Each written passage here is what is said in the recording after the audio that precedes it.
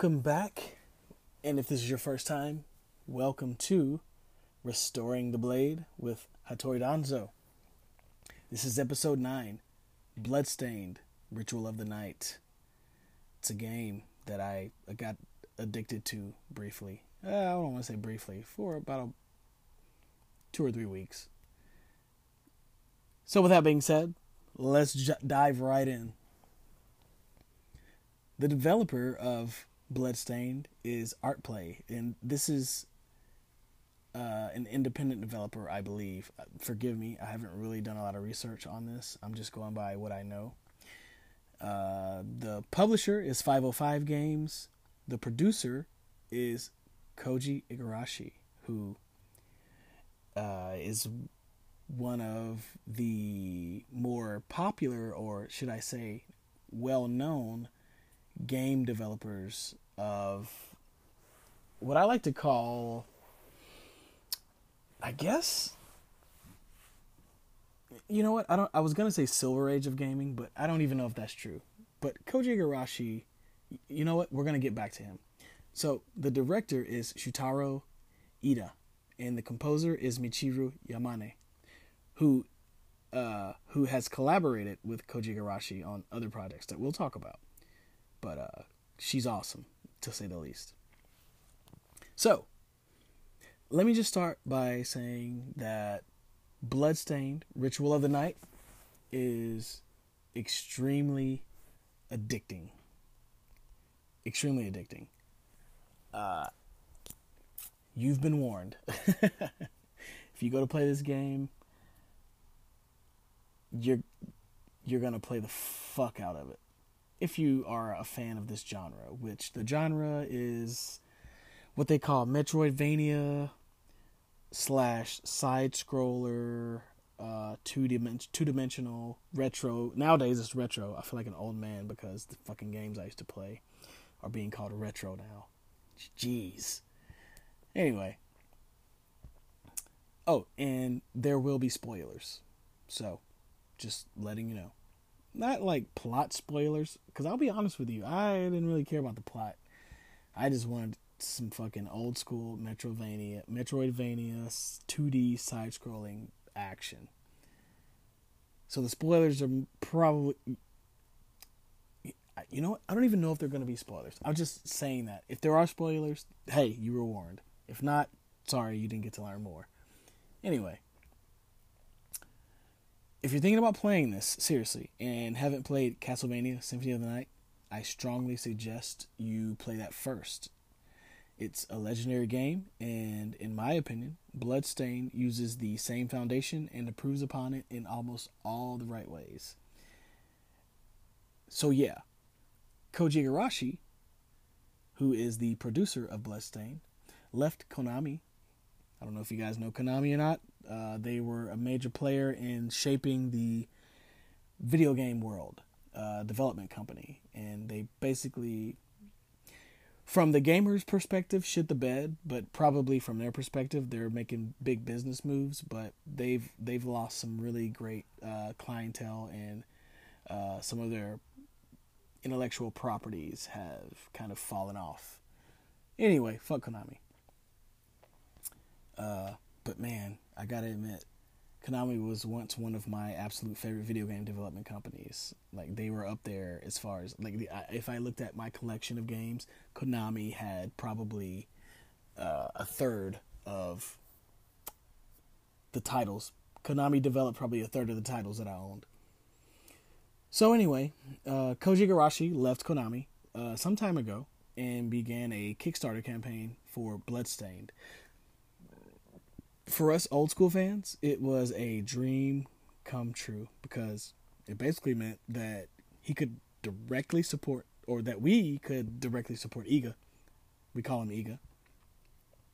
And he wouldn't have as much pressure to finish the project as Konami would have pressured him to finish. So basically, Iga, so to go into why I almost went into that spiel about Iga earlier, here we go. Iga revolutionized the Castlevania series. If you don't know what the Castlevania series is, you need to go check it out. I don't even want to go into it because it's just so dense.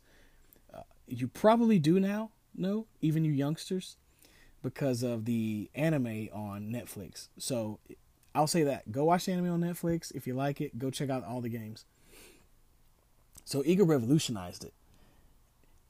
I can go into detail about it on another podcast if it's necessary, if you guys want me to. If somebody says, hey, would you go into detail about Iga fucking revolutionized Castlevania? I would. But this episode is about Bloodstained, so bye. So let's get the negative shit out of the way, actually. For me, the difficulty is it's good. It's just right during the first quarter of the game.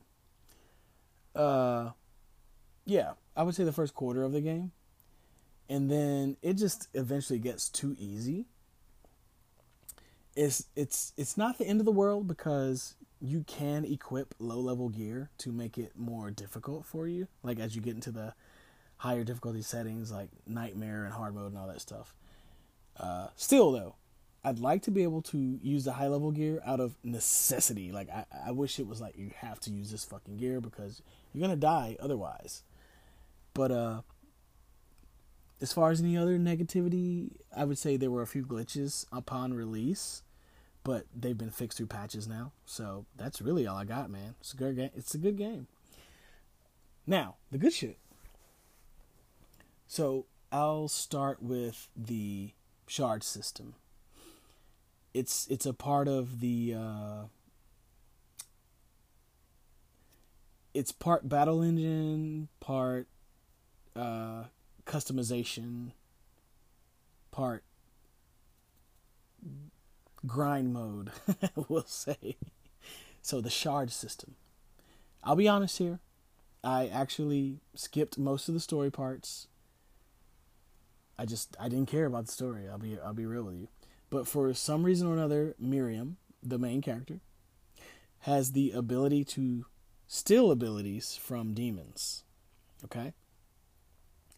These abilities come to her in the form of enemy drops. So you kill an enemy, if they drop an ability that she can gain, there's an animation for it. It's actually pretty interesting. So an actual shard, like a sharp object, crystal-like object, is left behind, and then it impels her, and she makes it look and sound excruciating. Like, it's pretty crazy, actually. And there's an option to actually toggle the animation on or off, but I leave it on because it doesn't get old for me. So, shards. There are 5 categories of shard abilities. Okay, and I'm just gonna go ahead and say shard. The shards are the meat and potatoes of the game. So in no particular order, we have conjure, manipulative, directional, passive, and familiar. All right. So let's start with conjure. So conjure is, if you're playing the PlayStation 4 version, which that's what I play, is mapped to the triangle button. And basically, it's like it says conjure or summon or call forth you can basically call forth demons and whatnot that you've killed. And they come out, they might do an attack and damage some enemies on the screen. Not my favorite ability, but also with conjure comes the ability to conjure elemental magic. One of my favorite spells is mapped. I have it mapped to my triangle button. It's this massive, insane lightning spell that just decimates shit. So you can summon demons and creatures, and also you can summon elemental forces, from my perspective. So then you have manipulative. And that one's mapped to the R1 button. And it's usually an ability that depletes your MP. Oh, you have MP, magic points. So, for instance, the conjure ability, you hit the triangle button, and a fraction of your magic points depletes. Well, with the manipulative, it actually, as you're holding it for the duration of the press, your MP is depleting, because usually these abilities are things that you're maintaining throughout battle. My favorite manipulative ability is you get this speed boost. So while you're holding it down, she runs really fast and moves. Her movement speed, just in general, gets insanely fast. And while you're holding it down, your MP is depleting. But eventually, you get enough. You get your character strong enough to where her magic point regeneration ability cancels out the depletion of that particular move. So it's like you basically have super speed, and you're not being penalized for it. So it's one of my favorite things about the game. And then you have directional, which is R3 plus R2. And the way that works is you aim with the R3 button, and she holds her hand out. Miriam, the main character, holds her hand out, and you can aim it in anywhere in a 360-degree motion on the screen. And R2 is actually the trigger. So she gets things like fire spells, lightning spells, like throwing out giant shurikens, throwing bombs, like all kinds of shit, man. It's really fucking cool. Then you have passive, which is arguably the greatest thing about shards, and it's a huge part of the game. Basically, this is the reason you grind, is the passive ability or the passive shards. And so how the passive shards work is, for instance, you have different types of damage you do. You have great sword, katana, gun, standard sword, kicking, like there's a list of it. So you can actually find shards that enhance your ability that enhance the strength of your katana attacks, for instance. Not only that, you can stack it. So you can keep killing enemies and have them drop the shard, and as they drop the shards for the attack increase, you can stack that. You can actually stack it. And the limit is 9, so I'm scratching the surface of this, people. It's really cool. There are all kinds of passive abilities, and the beauty of it is once you get 9 of the shard, it becomes something that you don't have to equip. It actually becomes a automatic passive ability. So and this is what makes you grind the game right here. So once I get, for instance, 9 of the katana attack increase shards, they're set. I don't have to actually go into the menu and set it to enhance Miriam. It's automatically the effects are automatically benefited from. So passive, get to know passive abilities early on. If you play this game, get into the passive game quick. Start figuring out what enemies drop passive abilities and fucking grind that shit out. So then you have familiar, which is you summon a helper to basically follow you on screen for the duration of however long you keep that shard equipped. So my favorite helper was this knight dude, and they level up. So he starts out level 1. He's following me around. He's helping me kill some enemies. They don't really affect combat like as much as you'd want them to, but they do some things. So for instance, this knight guy, the reason I like him is every once in a while, and it seems like in clutch moments, to real talk, in clutch moments, this dude will see a projectile coming at me and jump in front of me and block it. And it's pretty fucking cool. But besides that, he attacks, like if there's multiple enemies on the screen, rest assured he's going to be attacking some of those enemies while you kill enemies too. So the familiar ability is really cool, and you can level them up, and you can stack the shard for them. It's good shit. So shard ability is the passive shards. I'm sorry, the shards in general. You want to get to know that shit, understand it as soon as you can when you start the game. Uh, so that brings us to combat. As you know, or if you've been following the game, you know. If not, the combat. It's this game is a two-dimensional side scroller. So the combat is basically left, right, up, and down. it's it's a throwback to the Castlevania of old, and let me tell you, it's fucking fun. The animations are great. The abilities you gain are great. The weapon systems, the equipment you get. It boils down to the attacks, the equipment, meaning the weapons, the rings, the scarves, the hats, the masks, everything. All make combine to make the combat engine really fun. So just if you have nothing equipped, Miriam fights with she does kicking attacks, and eventually in the game, which in pretty early actually after beginning, actually you get some combat boots at the beginning of the game, and that's how you're doing most of your damage at the beginning of the game. But you can get swords, great swords, rapiers, guns, axes.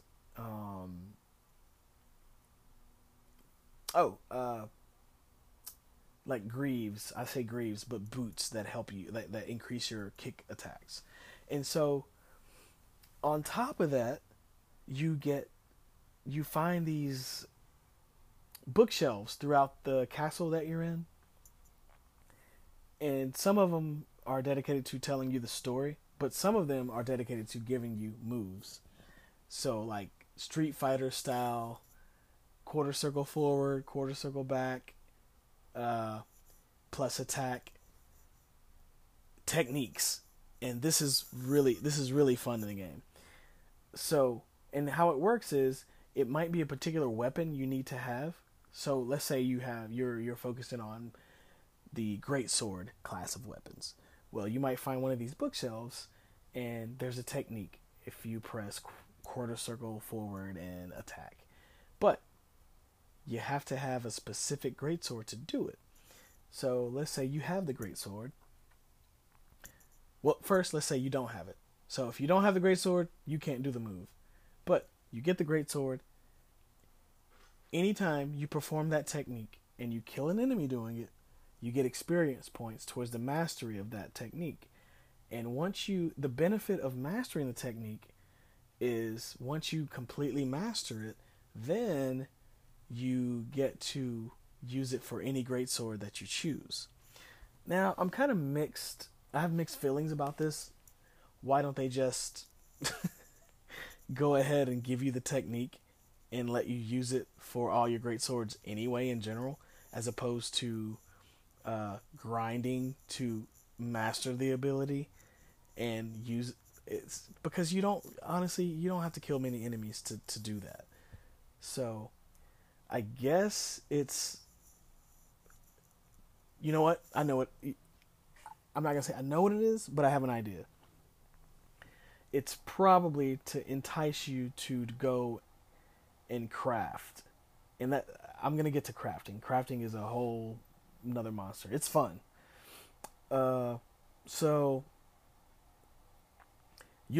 long story short, combat's great. You learn techniques and they're badass. You get some great animations, and you can level up RPG style by killing enemies. You get experience points, and you find items that increase. Like you might find a better sword that you've been using, a higher level sword, and it does more damage or whatever. So you have armor, you have scarves, which are like, everything has different abilities. You have rings. You might get a ring that increases your critical attacks, or a ring that enhances the attacks you use that have electricity or fire. You have masks that may increase your defense. Uh, it's it's a robust selection of items to aid you in your journey. And then let's see, we may as well go into the craft system. So the craft system's pretty cool, actually. I like it. Uh, you basically find items, combine them, and create items. So if there's a particular sword you're looking for, you might be able to craft it if you have the items on hand. And if you don't, you go out, kill the enemies that drop it, and there you go, voila. So the crafting gives you a reason to go out and just kill enemies, which the game's fun enough and the combat's fun enough to where you're killing enemies anyway. So to me, it just adds like a nice little bonus to the fun to go, oh, I can create this weapon if I have this item, this item, this item. I'm going to go out and kill these enemies that I know that drop it until I get enough of this item to create that weapon, and then I'm really going to do some damage. Uh, Also, crafting comes into play for food items. And you can use food items to heal yourself. Speaking of food items. So, yeah, you can craft food items, and the food items can either heal you and be done, or they can heal you and also permanently increase a stat that you have. So, for instance, let's say you create some kind of souffle. You eat the souffle, yeah, it heals you, but the bonus to it is it increases your defense permanently, or luck permanently. So, once again, another reason the crafting kind of makes you get out there and grind, because you want to increase Miriam's stats as much as you can. So you can craft food, you can craft armor, you can craft weapons, you can craft items. You can also craft shards, which I just covered. Shards are a really fun part of the game. And if you can figure out how to craft specific shards, it makes things a little easier. You don't have to grind as much. But crafting shards is also something. So, as you can see, you can make Miriam pretty fucking powerful if you manipulate the systems properly, and takes me to my negative part of the topic earlier. The game gets easy. So if you go in and you start fucking around with the systems and you get good at it, you actually get powerful, and you just destroy all the enemies in your path. So, yeah. Crafting's great, though. And then that brings me to what else did I like about this game? The graphics. Graphics are cel shaded, cartoony looking, really good. I like the attack animations. I like a lot of the animations. Some of the enemies and the bosses look really fucking cool. I like the animation style that they went with. It's good. I have nothing bad to say about it. You can actually change the way Miriam looks. There's spoilers, which I already warned you. There's an enemy that you encounter that he's not an enemy. He's like, hey, wait a minute, I don't want to kill you. I'm cursed. Just help me out. And he actually can cut your hair, blah, blah, blah, yada, yada, yada. So you can change her hairstyle. You can change her skin tone. You can change her eye color. You can change the color of her outfit. So you can kind of make her, look the way you feel. So just throwing that out there. A little more fun.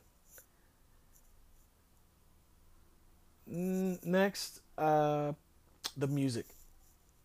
The music is, what can I say? It's fucking Michiru Yamane. She did, for me, I first heard her on Castlevania Symphony of the Night. So she teamed up with Iga again and created yet another beautiful soundtrack. She's good at this shit, guys. She has this really awesome Baroque style that she's a master of the Baroque period stuff. I'm constantly bobbing my head or humming along with the music that's in this game. I can't complain about it. So, this is one of my shorter, I don't want to say review. I don't think I'm reviewing anything. Shorter descriptions, shorter conversations with myself about a game. It's a short game. It actually doesn't take long to beat it. There's multiple difficulties. There's some extra modes. There's a speed run mode, which I don't give a fuck about speed running. I never have really. And then there's a boss rush mode. So if you just want to fight the bosses, you can do that too. There was a recent patch where you could fight Koji Igarashi himself. That was pretty cool. I watched one of my friends do it. I haven't done it. But overall, it's just fun to play the game. You go in, you mindlessly just fucking destroy enemies on the screen and have fun traversing the castle and playing with the abilities that Miriam has. So I recommend anybody that's a fan of action try it out. I'm really I really would urge people who haven't played this kind of game to go in and try it out, because it's a genre that I grew up on. It's, as you can see, it's still here. It's made a way to come back. A lot of independent studios do the side-scrolling stuff, the two-dimensional stuff. It's fun for a reason, man. It's good stuff. So I would urge people who haven't tried this genre to try out Bloodstained and see what you think. But other than that, love the game. I think it's great. Buy a copy. You won't regret it. Hattori Danzo is out. You guys have a great one.